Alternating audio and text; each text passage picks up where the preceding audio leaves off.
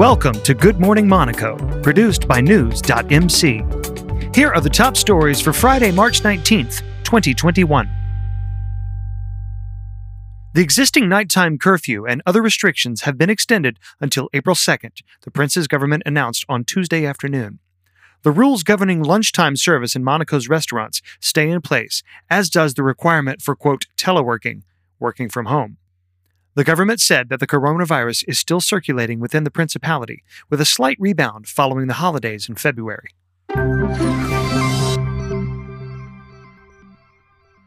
The neighboring Alpes Maritimes will go into lockdown from midnight on Friday, March 19th, for a period of 4 weeks, along with 15 other French departments. Prime Minister Jean Castex announced the new restrictions during a press conference in Paris on Thursday evening. The Paris region is included in the new measures. The nightly curfew will start from 1900 hours each day, from Saturday rather than at 1800 hours. Schools will remain open.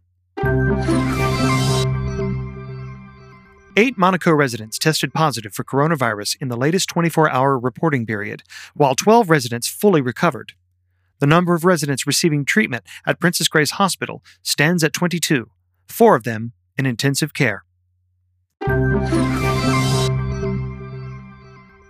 Businesses and individuals based in Monaco will now be able to use digital signatures as they would pen-on-paper signatures, taking one step closer to the touted digital carte de séjour, set to be implemented by the end of this year.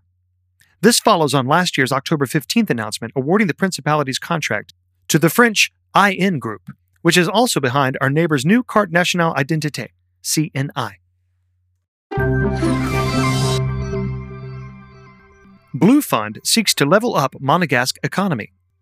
As a continuation of the extended Monaco program, the Principality's government has drawn up an action plan to create a stronger and more digital mature economy.